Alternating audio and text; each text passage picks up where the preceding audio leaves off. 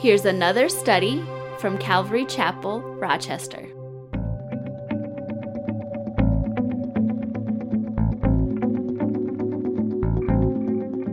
have your Bibles, you want to go ahead and turn to 1 Corinthians chapter 12. Last week we started this chapter, and I don't normally do a sermon series, but I just kind of thought, well, it kind of fits. So this next couple weeks is basically the person, the work, and the gifts of the Holy Spirit. And so that's what we're looking at this morning. Last week, if you were here last week, we looked at verses 1 through 4. I normally go kind of fast through these chapters, not fast, but I do typically about a chapter a week. But I thought, it's so good to maybe slow down and just kind of dig into this passage of Scripture. I think there's so much. Though I know there's different beliefs regarding the gifts of the Holy Spirit within Christianity, and I think there's also a lot of misunderstanding about the gifts in Christianity. And so I thought it's just a really good time for us as a fellowship just to kind of slow down and kind of really dig in. So that's what we're doing. So last week I looked at verses 1 through, I believe it was 1 through 4, and if you are interested in kind of catching up, if you weren't here last week or whatever, you can go to our website and you can listen to the teaching and you can kind of pick up from where we were. But I'm going to start with reading from verse 4. There are diversities of gifts, but the same Spirit. There are differences of ministries, but the same Lord. And there are diversities of activities, but it is the same God who works all in all. But the manifestation of the Spirit is given to each one for the profit of all. For to one is given the word of wisdom through the Spirit, to another the word of knowledge through the same Spirit, to another faith by the same Spirit, to another gifts of healings by the same Spirit, to another the working of miracles, to another prophecy, to another discerning of spirits, to another different kinds of tongues, to another the interpretation of tongues. But one and the same Spirit works all these things, distributing to each one individually as he wills. And I'll draw your attention there to verse 7. The manifestation of the Spirit is given to each one for the profit of all. What does manifestation mean? It really means basically to make visible or observable. It comes from the Greek word that means to render apparent or to show. And I just want to rhetorically ask you this question. Have you ever heard someone say this after a worship service, or maybe you've even said this during a worship service? Man, the Holy Spirit really showed up tonight. I don't know if you ever heard that again. I want to read something to you out of John chapter 14, verses 16 and 17. And Jesus is speaking to his disciples. It's before his crucifixion, and he's trying to comfort them. He's explaining that it's good for them that he leaves because of the Holy Spirit will be coming. And so verse 16, he says, "And I will pray the Father, and he will give you another helper, that he may abide with you forever, the Spirit of truth, whom the world cannot receive, because it neither sees him nor knows him. But you know him, for he dwells with you and will be in you." I just want to underscore this fact. The Holy Spirit does not come and go. Now, in the Old Testament, yes, he did. You recall Samson, he'd be filled with the Holy Spirit, has amazing power and might and stuff. But that was, when the Holy Spirit would come upon him. So in the Old Testament, under the Old Covenant, yes, the Holy Spirit would come and go. Under the New Testament, however, that's not the case. And so to say, boy, the Holy Spirit really showed up tonight, that's kind of not an accurate thing to say. The Holy Spirit is not more present when the gifts of the Holy Spirit are made manifest. He's not more present. He's here, plain and simple. So the diversity of activities, verse 6, that's pretty much where we left off last week. But that word activities is the word energema. And I don't know if I pronounce Greek very well. I never took Greek classes or anything. But it means effects. And it's the effects of the working of the Holy Spirit. Just that it's open and it's visible for people to see and to experience. And I'll give you a little illustration here. Okay. So I don't know if you saw Chuck. He's really good with this. I'm terrible with this. So if I hit a button now, it'd be like we're stuck. But basically, so I've got this remote for our projector here. It's present. But I put it under here. You guys can't see it, right? It's still here, but yet it's only when you see it that you go, oh, yeah, it's there. You see, the Holy Spirit is still here. He's here among us. He dwells in the believer, never to leave. But sometimes you don't see the effects of the Holy Spirit. And so this is what Paul is talking about, the effects of the Holy Spirit being manifest. So the Holy Spirit doesn't show up. He's already here. So that's kind of an important thing, I think, to understand. So the next question would be, well, why are they made manifest then? And we see the answer right there in verse 7. It's for the profit of all. The word means to bear together, to contribute, to collect or contribute in order to help, to give an advantage. It's to add to instead of taking away from building up the church. It's the whole purpose behind the manifestation of the spirits. It's beneficial for the body of Christ. Now in verse 8 through 11, Paul lists the diversity of activities that he describes in verse 6. And before we look at each one, there's three things I want to address before we take a look at this list. First of all, you'll recall from last week in verse 4, Paul said there are diversities of gifts, but the same Spirit. And one of the things that I shared last week, and I do believe this, is that what Paul is referring to are the gifts of the Spirit that's described in Romans chapter 12, verses 6 through 8. All believers, all Christians, all born-again believers in Jesus Christ have at least one, and probably in most cases, multiple of these gifts. And then from verse 5 there are differences of ministries, but the same Lord. And I do believe that Paul is referring to the ministries that are described in Ephesians chapter 4, verse 11. And the ministries vary.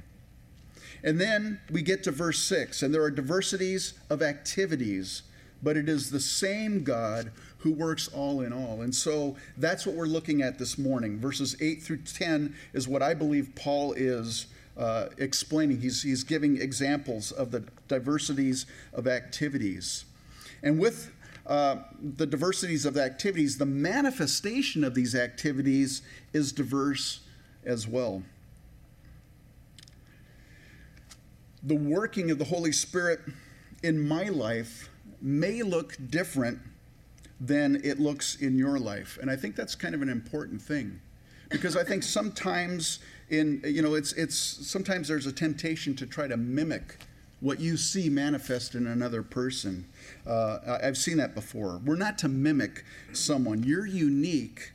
And the problem with when people mimic, they see the manifestation of the Holy Spirit, well, that must be the way the Holy Spirit does it, so that's the way he does it all the time. The problem is it creates an unauthentic culture. And we don't want to be unauthentic. I'll mess that up. You know what I'm saying. Hopefully you do. So that's the first thing. The manifestation of the Spirit. It may not look the same in me as it looks in you. The second thing, and I love this phrase. I heard it once and it just stuck with me. And it's the phrase supernaturally natural. God's not the author of confusion. And if you look in the book of Acts, because that's what we have to look at, so what is it, the manifestation of the Spirit, we read about it, but what does it look like? Well, we go to the book of Acts, and then we see the evidence of it. And if you look there, you won't see confusion. You won't see a lot of hoopla. The gifts, it's powerful, and yet it's supernaturally natural. I love that phrase, and it's always stuck with me.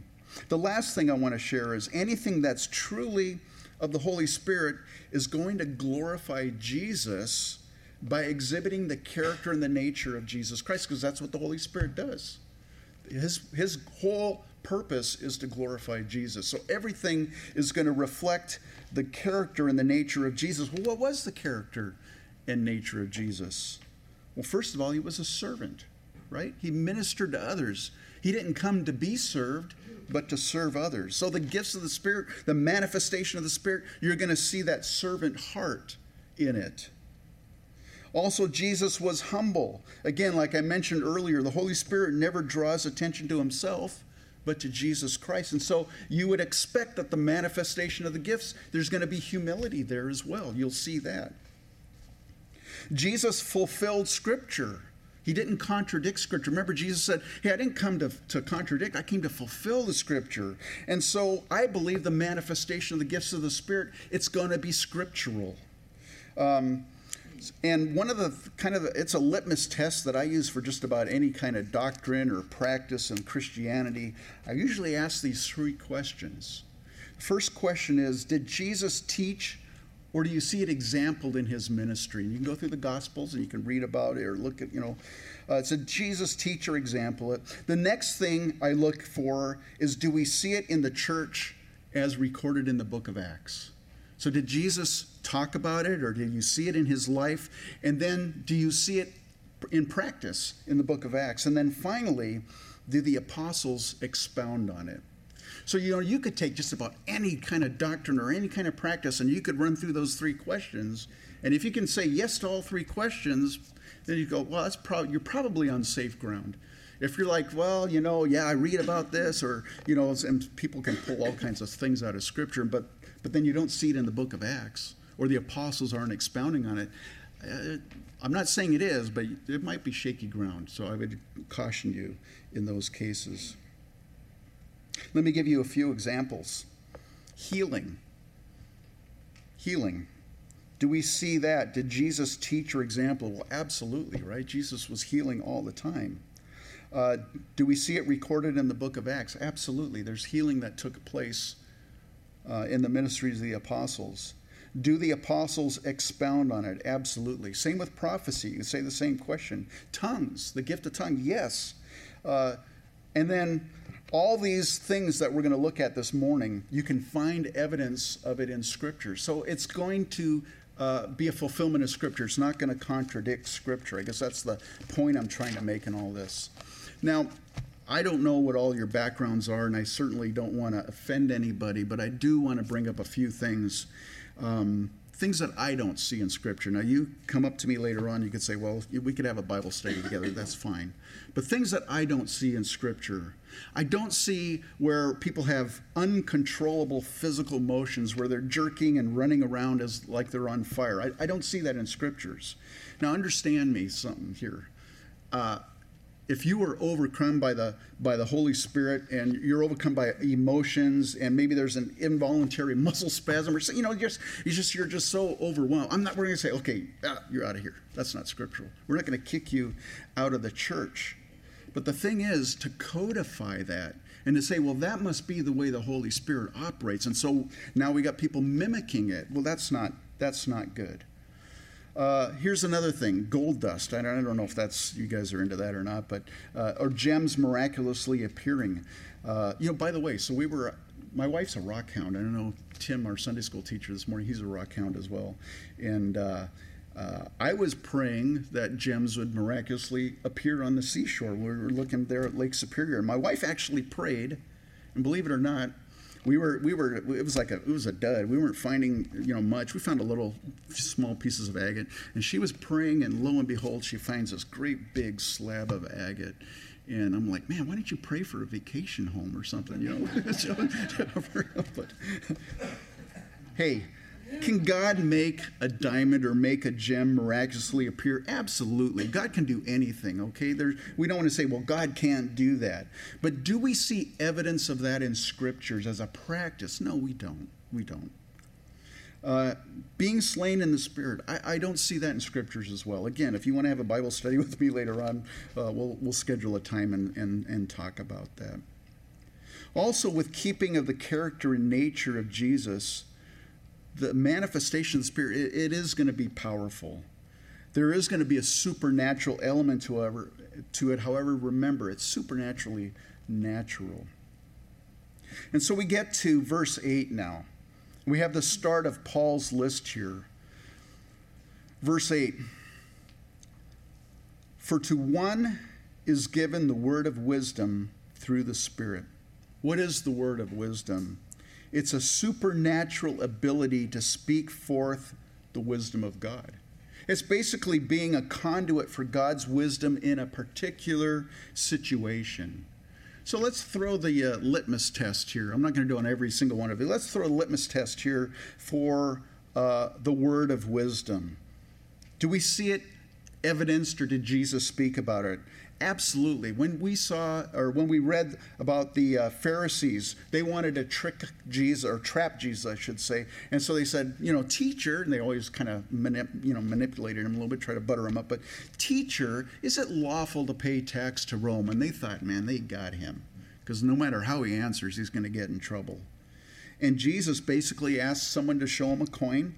And he said, whose inscription is on it? And they said, well, Caesar's. And he said, render therefore to Caesar the thing that are Caesar's, and to God the things that are God's. And it's like they were just like befuddled. Well, that was because it was a word of wisdom. We see that evidenced in the life of Jesus. We see it in the Apostle James at the Jerusalem Council in Acts chapter 15, verses 19 through 22. The church, Gentiles are starting to get saved. There's ministry going out to Gentiles, and so the Jewish believers are like, well, wait a minute, they're not circumcised, they're not following Judaism, and so what do we do? And so there's a lot of discussion, a lot of contention, and so they met in Jerusalem, and Peter is sharing, his vision that he had, that God called him to the Gentiles, and Paul is talking about the ministries that's taking place among the Gentiles, and so there's a lot of confusion, and then James stands up, and he says this, therefore I judge that we should not trouble those from among the Gentiles who are turning to God, but that we write to them to abstain from things polluted by idols, from sexual immorality, from things strangled, and from blood. For Moses has had throughout many generations those who preach him in every city, being read in the synagogues every Sabbath.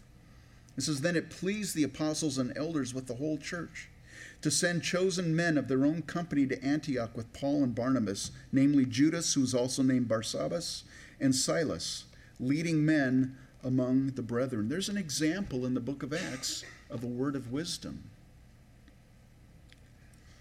Even with Paul, we see it later on in the end of book of Acts chapter 23. Paul's arrested by the Romans. He's accused by both Pharisees and Sadducees. They've ganged up, they're opposite political and religious entities, but yet they're ganging up, just like with Jesus, they're ganging up to accuse Paul before the Roman guards. And it says in Acts chapter 23, verse 6, but when Paul perceived that one part were Sadducees and the other Pharisees, he cried out in the council, men and brethren, I am a Pharisee, the son of a Pharisee, concerning the hope and the resurrection of the dead, I'm being judged. And all the Pharisees go, hey, wait, that's what we believe. And so they're like, yeah, there's nothing wrong with that guy. And of course, the Sadducees, they don't believe in the resurrection or in supernatural and the angels. And so then now there's contention. But that's a word of wisdom, I believe, exhibited in the life of Paul. Remember, going back to those things I shared before, the manifestation of the Spirit, it's going to be along the lines of the character and nature of Jesus. You're going to see that. So, regarding a word of wisdom, it's not like, oh, wait a minute, here it comes. Okay, folks, I have a word of wisdom for you. It doesn't work that way. It's supernaturally natural. There's no lead up. There's no hyped build up. Well, how do I know then that what I'm saying is a manifestation of the word of wisdom? Well, you probably won't, to be honest with you. You probably won't. I want to encourage you, though, if the Holy Spirit's laying something on your heart, not right now, by the way, but at those appropriate times, hey, go ahead and share those things. Don't be hesitant.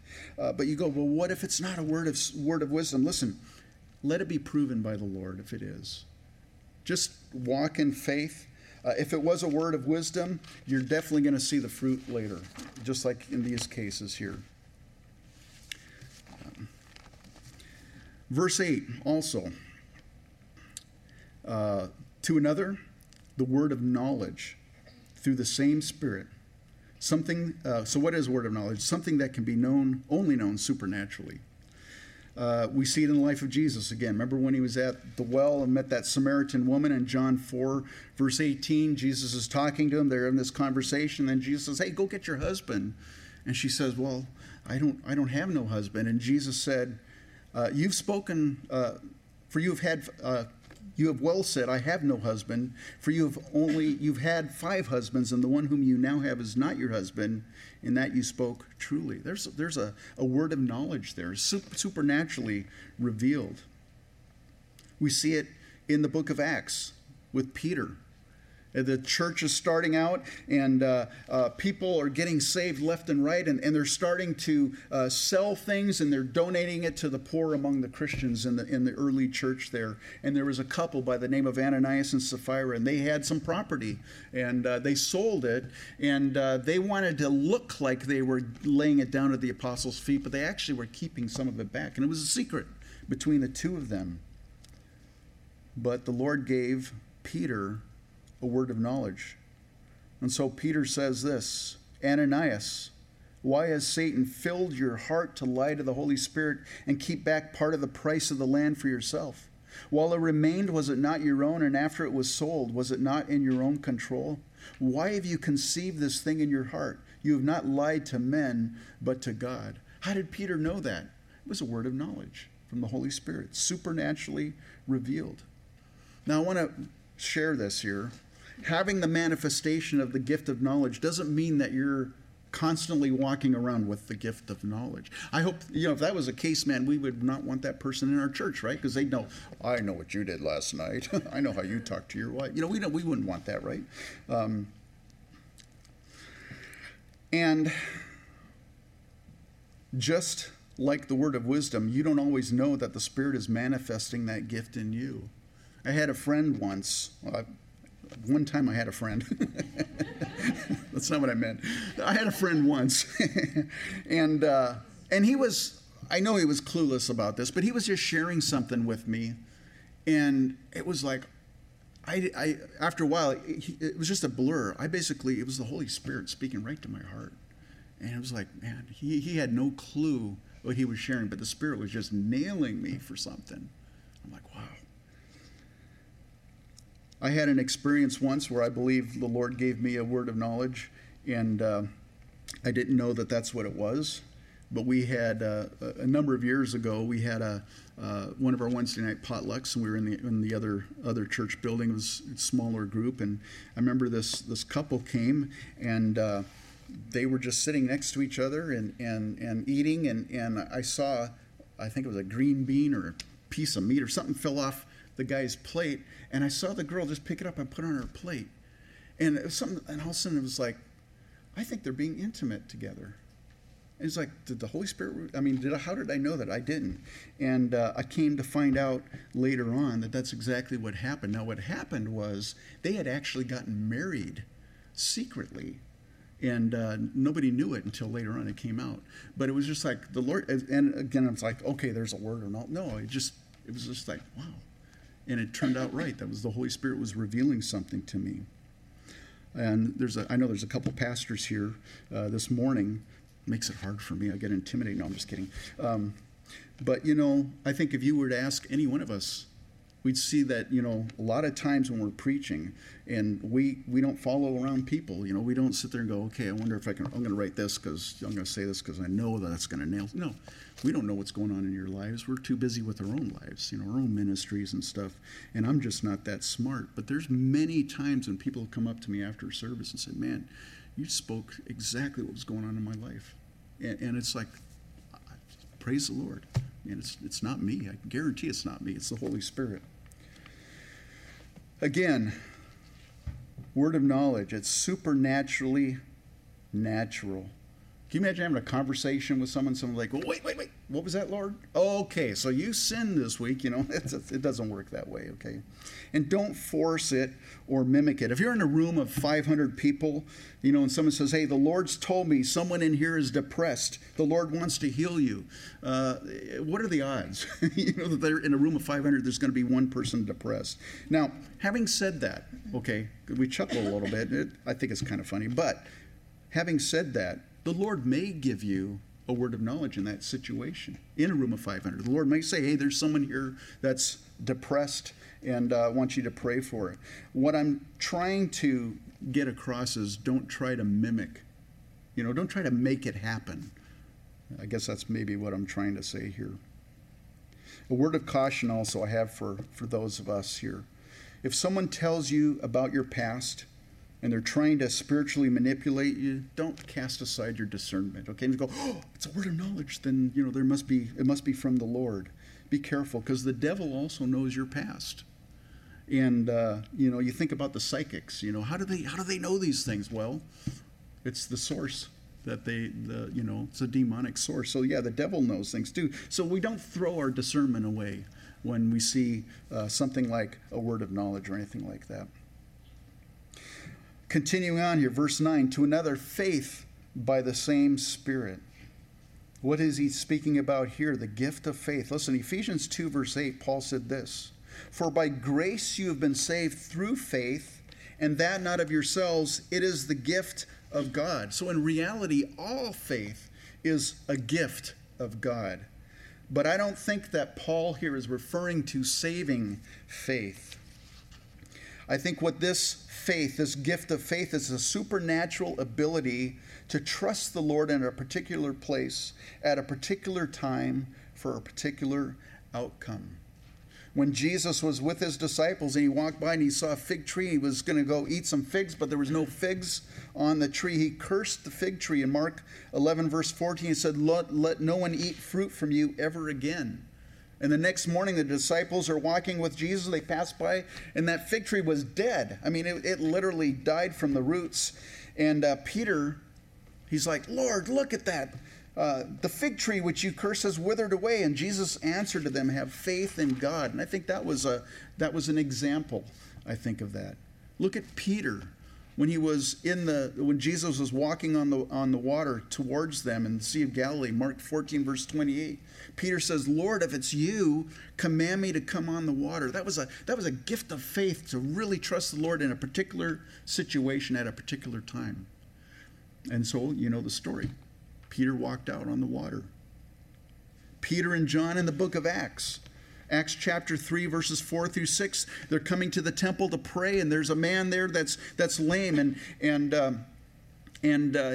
he's crying out for alms. And it says there in verse 4 of Acts chapter 3, and fixing his eyes on him with John, Peter said, look at us. So he gave them his attention, expecting to receive something from them. Then Peter said, silver and gold I do not have, but what I do have I give you. In the name of Jesus Christ of Nazareth, rise up and walk. Again, that's the gift of faith in experience, or we see it lived out there.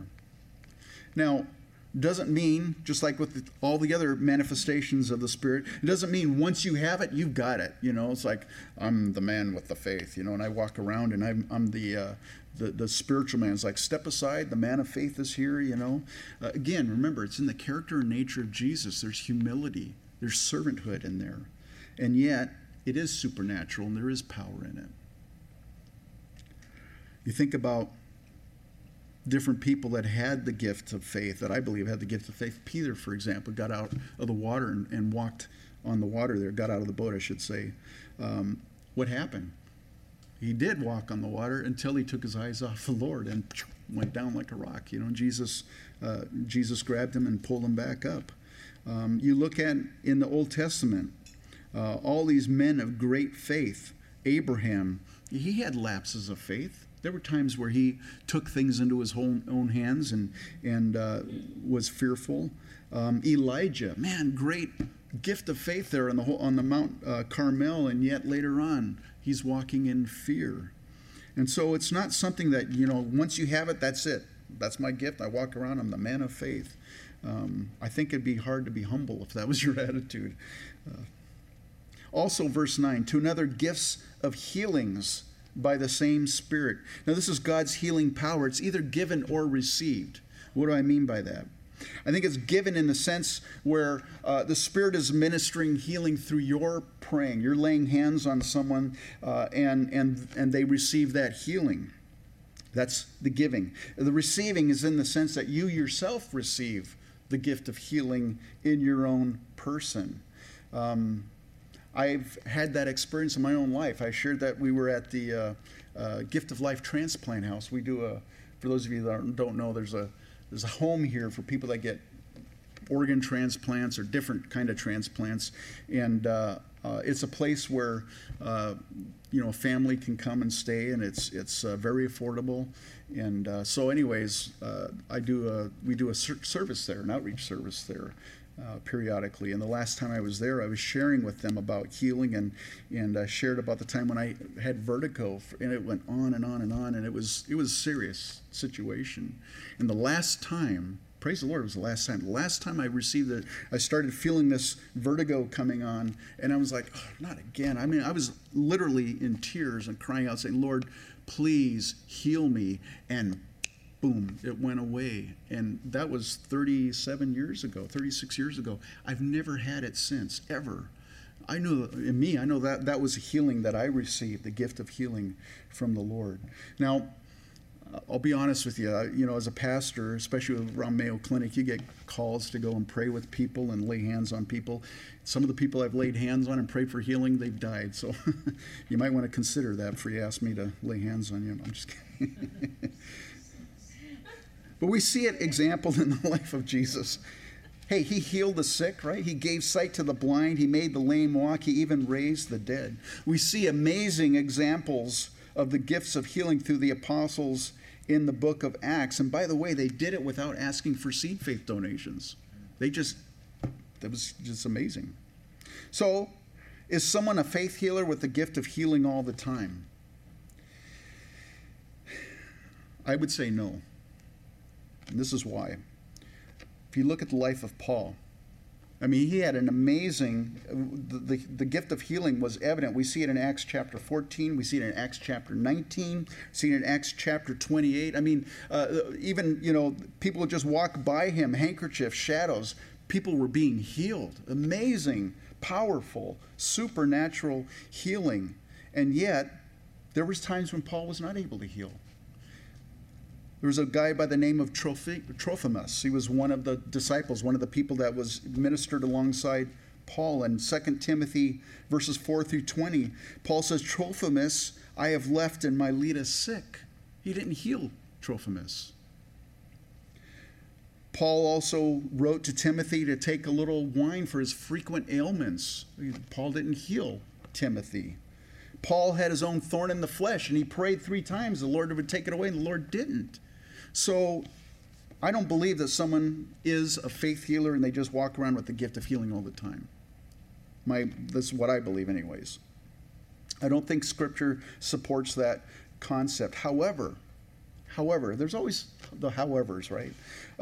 The gift of faith and I think the gift of healing, I think quite frequently they operate in tandem. So someone could have quite a track record of they pray for people and people are getting healed.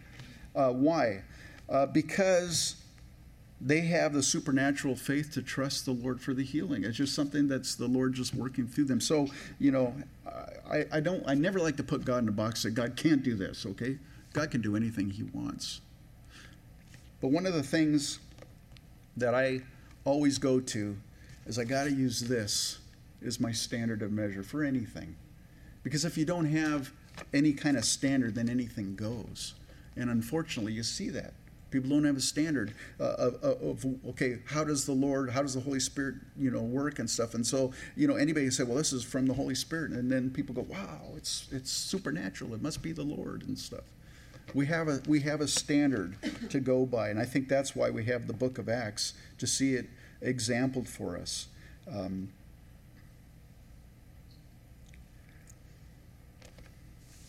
One of the things that, it's kind of interesting, and I've got a gift of sarcasm, but although that's not one of the gifts I read in the scriptures, but I've been told I have that gift.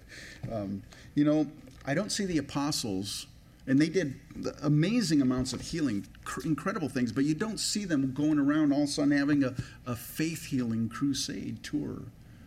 It accompanied the teaching of the word, obviously, but I don't remember them reading about them having a healing crusade, and I think that's very telling. I'll be honest with you, frequently I'm very leery of people that have titles. I've had people come up to me and say, I'm a prophet. I'm like, oh, okay. Or I've had people, talk about the fact that they're faith healers or miracle workers and different things. So I always get leery about titles. One thing, again, gift of sarcasm, you don't see too many people starting a traveling servant ministry, right? Because the gifts of the Spirit, they're supposed to follow the character and nature of Jesus. Could you imagine that, going around the town, going around the country, just serving people, humbly serving? You'll probably never see a flyer like this one here. Foot washing crusade, 2 nights only. Serving Don and his wife Teresa. Come out, let us serve you. Bring us your dirty feet, your unpaid bills. We'll pay your bills for you. I don't think you're ever going to see that. Come out and witness servanthood. Again, anyways, I'll let that go. All right. Verse 10. To another, the working of miracles. What is that? It's when God miraculously overrides the laws of nature. And God created the universe, right? He created everything in it. And yet he allows our world to be governed by certain physical laws, right? The law of gravity, the law of physics, the law of time, the law of space, entropy, all these different laws. God chooses to allow the world to be governed by these laws.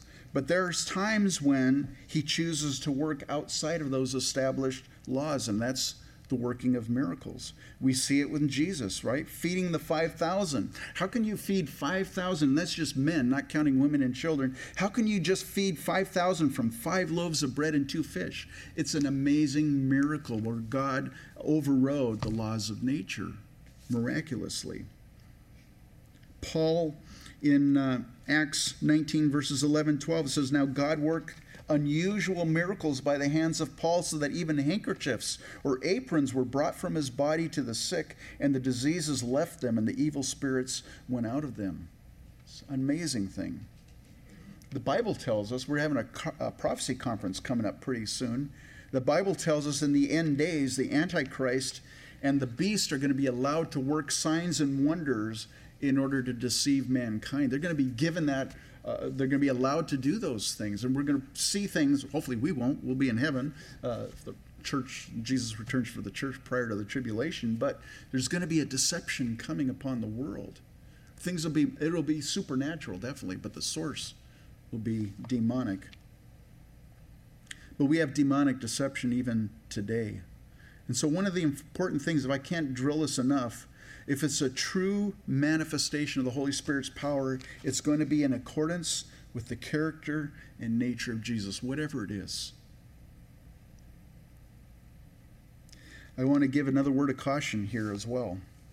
Don't base your faith on the miraculous. Sometimes Christians do that. They're always looking for the miracles and everything. Listen, Romans 10 verse 17, Paul says, so then faith comes by hearing, and hearing by the word of God. If you look in the book of Acts, where all these miracles, these gifts of the Spirit are being evidenced, the gifts of working of miracles, for example, they're almost always associated with evangelism, and it's a testimony to unbelievers. You see that throughout the book of Acts. So my encouragement, my word of caution is don't base your faith. Don't be saying, well, I got to see a miracle today. The Lord may do that. I mean, my wife prays for things, and it's amazing how the Lord answers prayers for her. I've just seen it left and right. Amazing thing. Encourage you to pray, okay? God works through prayer. Even in, sometimes you think some of the simplest things, it's like, wow, would God really care about her finding a rock? Well, the Lord wanted to bless her. And he did. So God does amazing things. Base your faith on the Word of God, not on the miraculous. Also, verse 10, to another prophecy. Prophecy, what is that? It's speaking forth the heart and mind of God. It may have a predictive, foretelling aspect to it, but it may also be forthtelling, just speaking God's heart to people. Many of these gifts, by the way, the wisdom, knowledge, prophecy, a lot of times they take place during the preaching of God's word. But some argue that prophecy and tongues ceased with the apostles, the passing of the apostles. And one of the things I've heard people say is, well, good preaching is prophecy. And definitely the gift of prophecy comes forth during preaching, but I don't think that's what Paul is saying here, because Paul used the word preaching, which is kerugma. Again, I'm not really good at the Greek, but he doesn't use, there's another Greek word, he uses the word for prophecy. I'm not even going to try to pronounce it. He could have used a Greek word for preaching, and he didn't. We're going to spend a lot more time in prophecy, so come back in next week and the next couple weeks, and we're going to be looking at that, especially in chapter 14. So I'm not going to dwell a long time on prophecy. Remember, though, it's supernaturally natural. I don't know how many of you guys know who David Guzik is, Calvary Chapel pastor, and he came out a few years ago, came out to our friend's church in Marshall, Minnesota, and our friend invited a few of us pastors, and there was, I think, only 3 of us showed up, 3 couples, and so we just had this intimate time, just hanging out with David Guzik and talking with him and stuff, and at the end, we just had kind of a devotional time together, and I just seen him just share a word of prophecy, and it's just like, it just rolled off his tongue. It wasn't like, his voice didn't change, thus say, didn't get a King James for, English or anything. It just was a natural thing. And I thought, man, that's beautiful.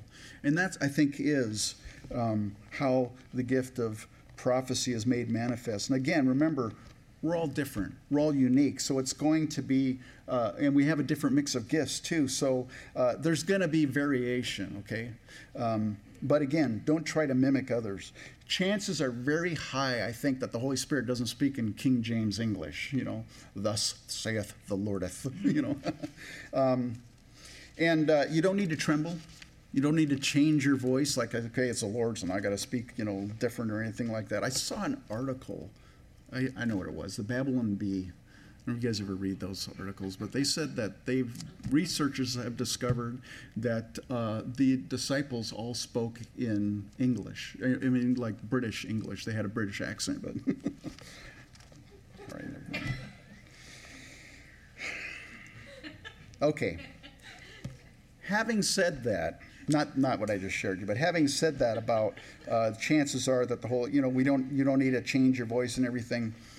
I want to encourage you, if the Lord's laying on you, or if you feel that the Lord's giving you the gift of prophecy and you want to share something, we have a time for that we allow that. We encourage that. It's okay if you're nervous. Sometimes just taking that step of faith, it can be nerve-wracking, and sometimes your voice is going to crack. You're going to, you're going to sound different because you're nervous. I don't want to discourage you in that. I want you to take. Step out in faith, but again, you don't feel like you have to make something happen. That's the big thing here. And because prophecy speaks the heart and mind of God, Satan loves to deceive. And so the words of prophecy we find out, we're going to get to that when we get to chapter 14, are always subject to the test of scriptures. Just because someone says it's from the Lord, we need to go to scriptures. It's got to be in line with scripture. It does not violate scripture. And that's where the next manifestation of the Spirit is so important there also in verse 10, to another discerning of spirits. That's the ability, supernatural ability to tell what is of the Holy Spirit and what is not. And as we approach the rapid closing of the church age, and I think we're on the cusp of the end of the church age, we know from scriptures that spiritual deception is only going to increase. And so the discerning of spirits is needed. It's a needed gift within the body of Christ. Next, in verse 10, to another different kinds of tongues. That's a supernatural language of prayer and worship given by God. Interesting thing about the gift of tongues, of all the manifestations of the Spirit, one of the things I said in the beginning, it's for the profit of all. It edifies everybody. It builds up the church. Of all the gifts, this gift only edifies the speaker of tongues unless it's interpreted.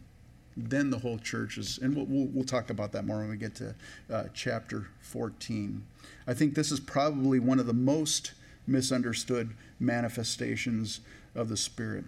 One of the common misunderstandings, I believe, is confusing it with prophecy or a word of wisdom or knowledge. We used to attend a church years ago when we were first married, and it was a charismatic church, and people would get up and someone would speak in tongues and another person would interpret, and invariably their interpretation would be, "Thus saith the Lord, little children." And it would be like speaking to people, and I don't believe that's what Scripture teaches about the tongues. I believe that tongues are directed to the Lord and not to people. We see that in Acts chapter 2, verse 11, on the day of Pentecost. It says there in verse 11, "We hear them speaking in our own tongues the wonderful works of God." They're just praising the Lord and worshiping the Lord. In Acts chapter 10, verse 46, "For they heard them speak with tongues and magnify God." Again, I think that's one of the misunderstandings. Tongues are directed to the Lord and not to men. Now, it can be in a known language because we see that at Pentecost, unknown to the speaker, but known to others. Or it can also be in an unknown language. In Acts chapter 13, we'll probably look at that next week, verse 1. Paul says, "Though I speak with the tongues of men and of angels." So it can be in a known tongue or a known language, or I believe also in an unknown language. Well, why? What's the purpose? There are times when you're worshiping the Lord, or you're praying, or just you're spending time with the Lord, and you just can't voice what you're trying to say to the Lord, and that's where I believe the Holy Spirit takes over and speaks through us. It's past our comprehension. It's the gift of tongues that I believe enables our spirit to communicate with God. Romans 8:26, verse 27.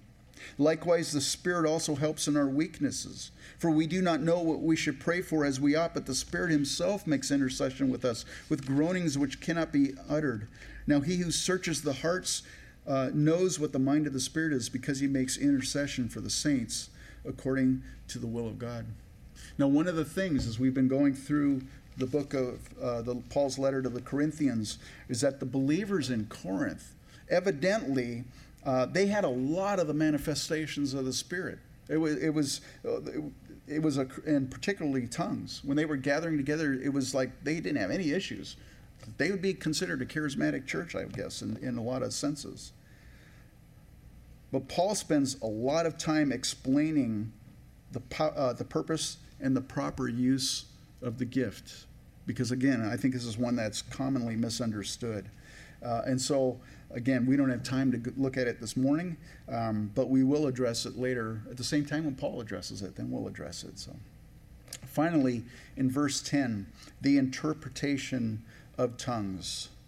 It's a supernatural ability to translate an unknown tongue into a known language.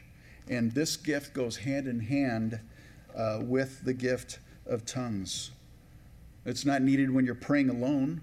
But it's needed when we're in a corporate gathering of saints, because otherwise, like I said earlier, there's no edification of the body of Christ. And again, we'll talk all about that when we get to chapter 14. But I want to close with this morning, verse 11. "But one and the same Spirit works all these things, distributing to each one individually as he wills." I just encourage you. You can pray for the gifts of the Spirit, pray for the manifestation of the gifts of the Spirit, receive it by faith. But remember this: it's the Holy Spirit that distributes it as He wills. Okay, we don't force it. We don't try to make it happen. It's the Holy Spirit that does it. And in everything, don't focus on the gift. That's a common thing. Don't focus on the gift, but focus on the giver of the gifts. And it's here to encourage the body of Christ. And again, like I said at the beginning of this message, I don't know where all of you stand as far as your beliefs regarding the gifts of the Spirit. And I do know that there's other Christians they love Jesus. They're smart. They know the Word of God and stuff. And they believe differently, and that's okay. There's room for that. I'm just sharing what I believe and what I think Scriptures teaches.